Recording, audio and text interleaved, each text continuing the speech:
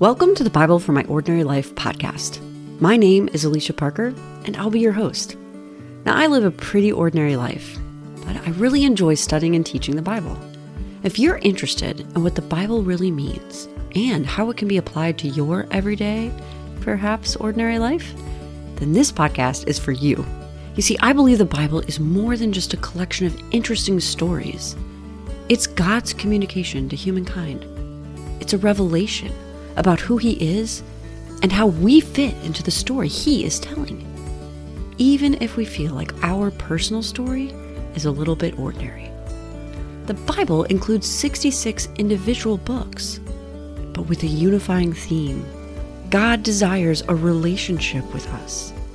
So let's open the pages of God's Word together and discover what extraordinary truths He has for our lives.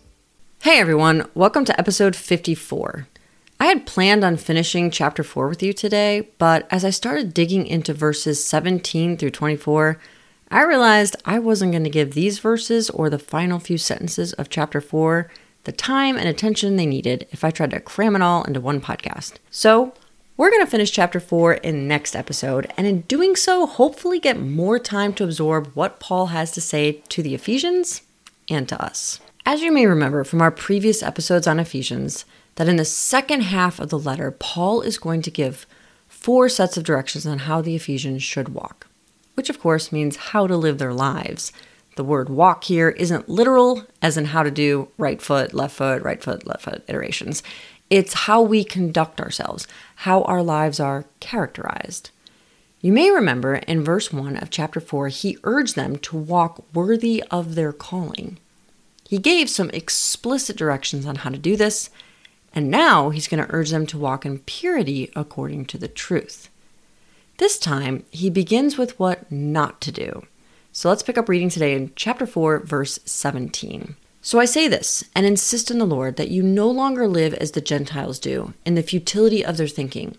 They are darkened in their understanding, being alienated from the life of God, because of the ignorance that is in them due to the hardness of their hearts.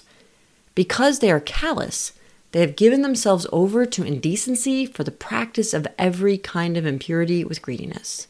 Okay, so if you're a regular listener, you might have picked up on some words in this section that are going to guide our discussion. I always like to watch for what I call composition clues. These are things in the text that help us better understand the author's meaning and help us make connections with what we're reading. I read the word because twice in the verses above. Because is a word that signals a cause and effect relationship. When we pay attention to things like cause and effect, we are less likely to make an error in how we understand what we read. With that in mind, let's look more closely at these verses.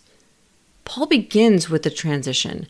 The version I read, which is the Net 2 version, says so, but yours may say therefore. And just like at the beginning of this chapter, that word helps us link the first half of this letter, all the stuff about who we are in Christ and what God has done for us, with the idea of, so here's your practical response. As we noted before, Paul is giving his second set of practical instructions, and he says, so I say this and insist in the Lord that you no longer live as the Gentiles do in the futility of their thinking. That statement is the call to action, but it's a call to stop doing something. No longer live as. Now, I do want to take a moment and talk with you about the object of the negative statement here. Paul doesn't want his readers to live as the Gentiles do, but wait a minute. Aren't most of the people reading this original letter Gentiles?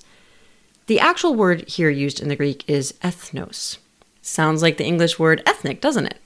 Paul uses this word to describe people who do not believe in the message of Jesus.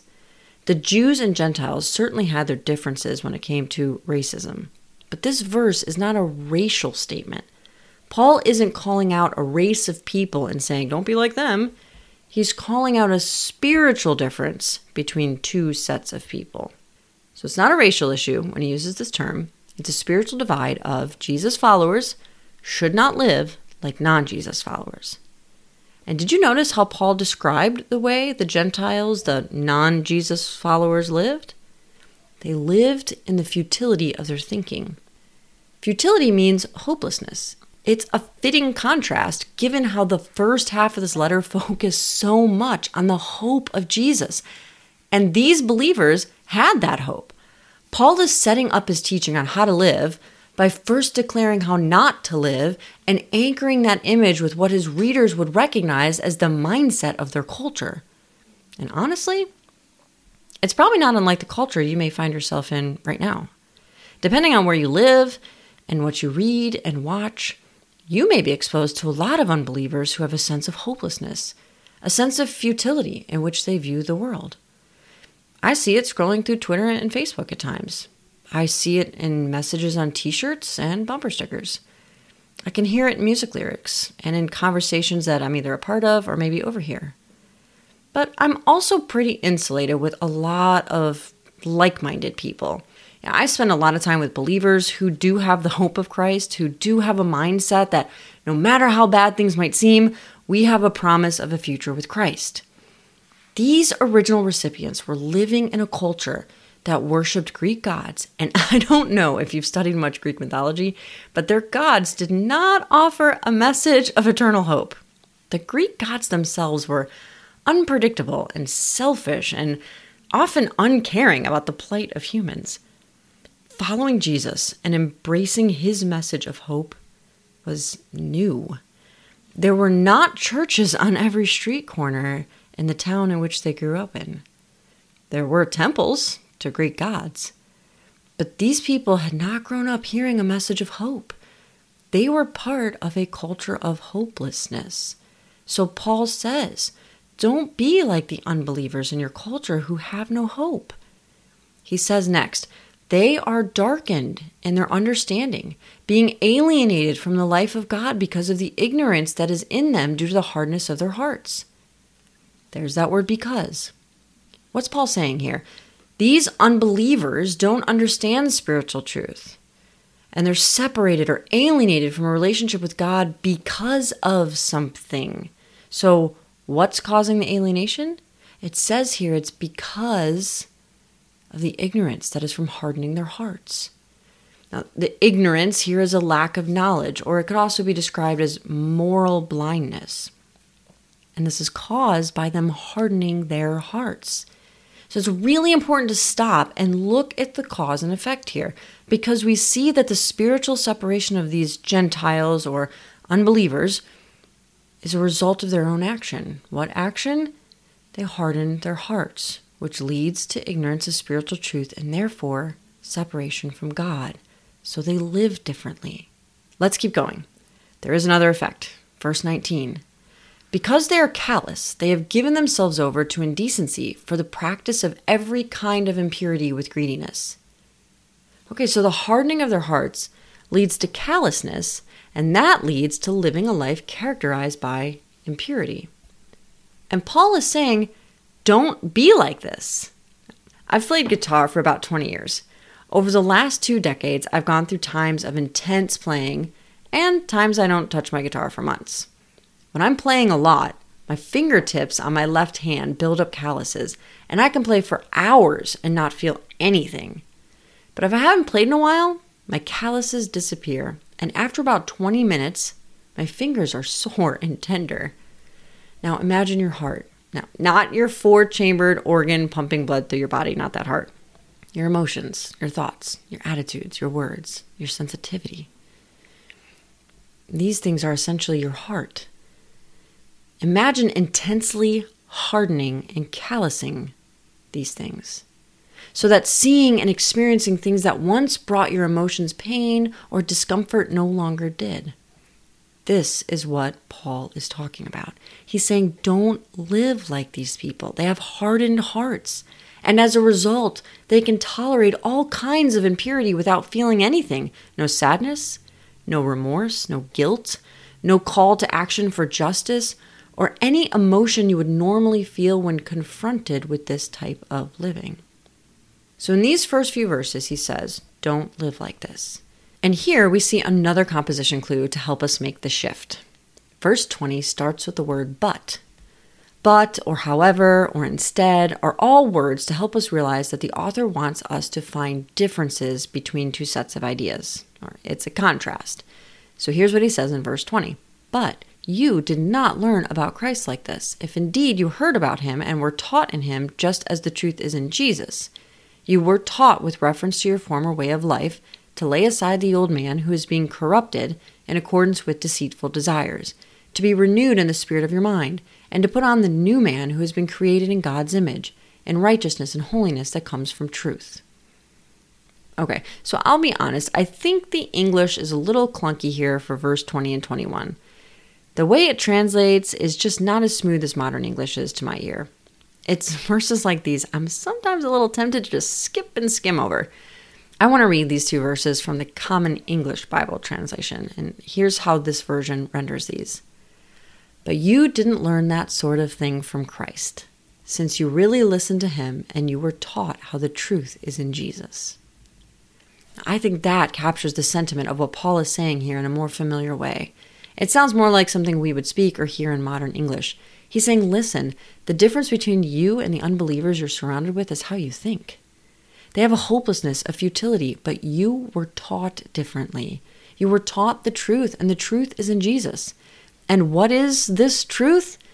That there is an old and a new. We are born into the old, but Jesus makes us new. Now, Paul gives a metaphor here, which is just a tool an author uses to compare two things. Often, we use literal objects in metaphors to explain something more abstract. Paul does just that. He takes the idea of a literal human, your old self and your new self. The old self is corrupted with deceitful desires. We're born this way. You don't have to teach a baby to hit or bite. You don't have to teach a toddler to lie or cheat. From our earliest moments, sin is natural. That is our old self. But Paul says we're to put on a new self. Now, how do we do that? First, we have to lay aside our old self. Okay, so here's my metaphor. My closet. If I'm cleaning out my closet and I want to lay aside old clothes, things I do not want to wear for whatever reason, right? I have to identify which ones are old and remove them from my closet. So to lay aside our old self is to identify the characteristics, habits, behaviors, and things about that old self that do not reflect our new nature, Christ-likeness, and remove them from our lives. Remember, this is about how to walk or how to live. First step is to identify the old and remove it. Second, in verse 21, Paul says, to be renewed in the spirit of your mind.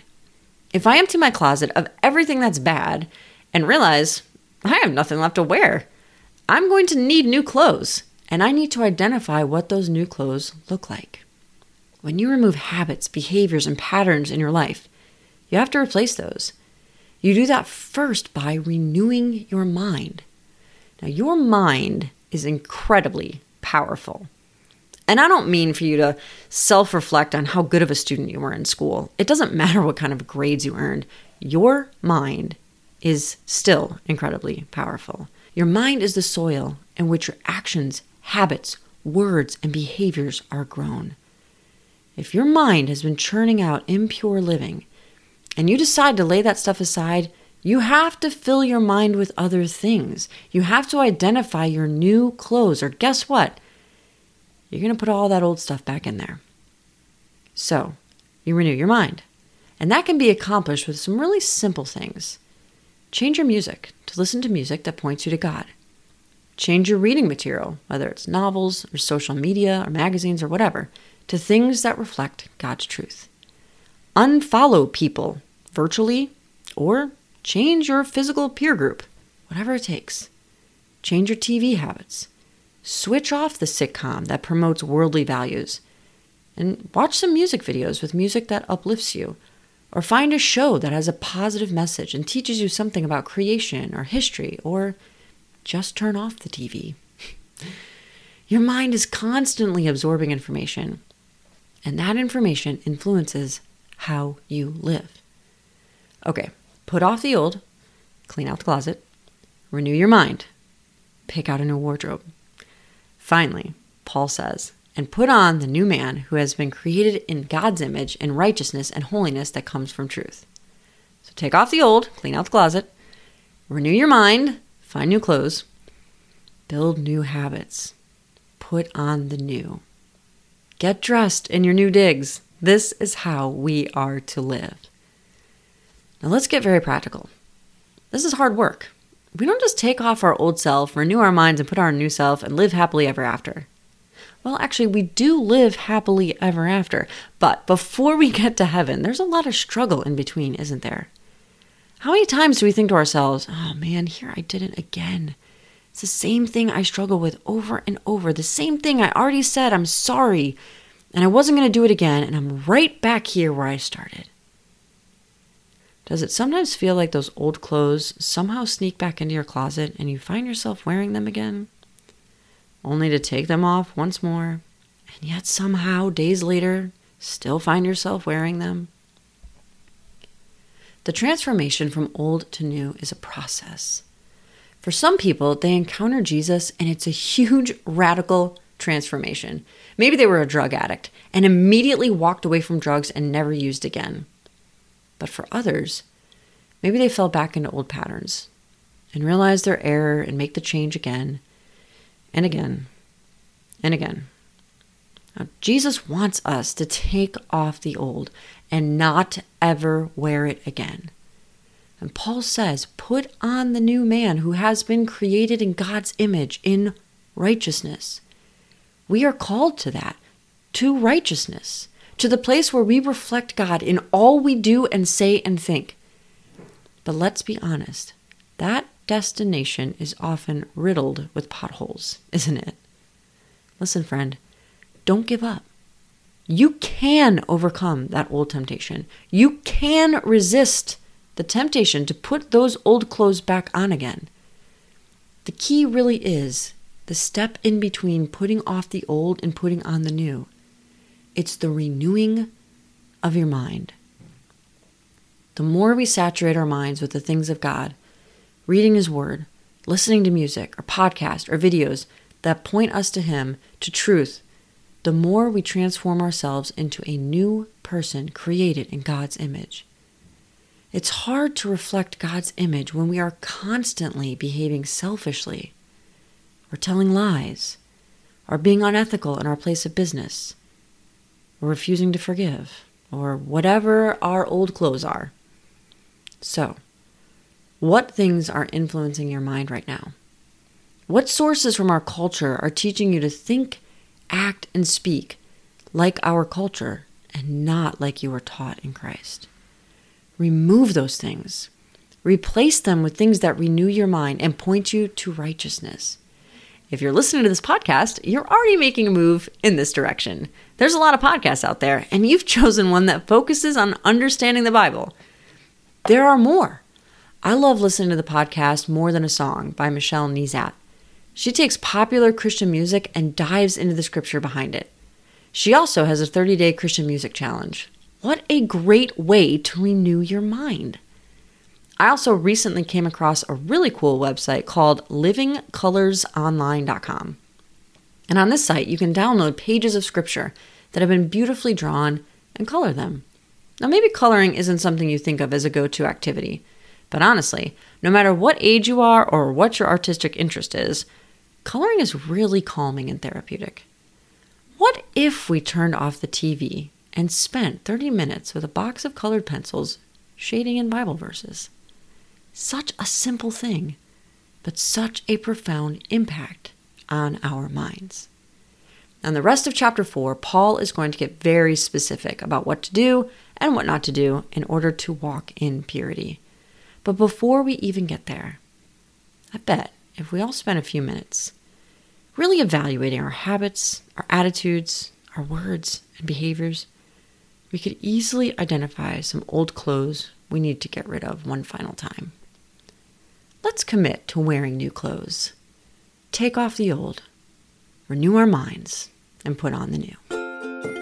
Thank you so very much for taking the time to listen to today's episode of the Bible for the Ordinary Life. My name is Alicia Parker. I hope you learned something and our time together encouraged your personal relationship with God. be sure to check out my companion website at www.biblefortheordinarylife.com or connect with me on Instagram at Bible for the Ordinary Life.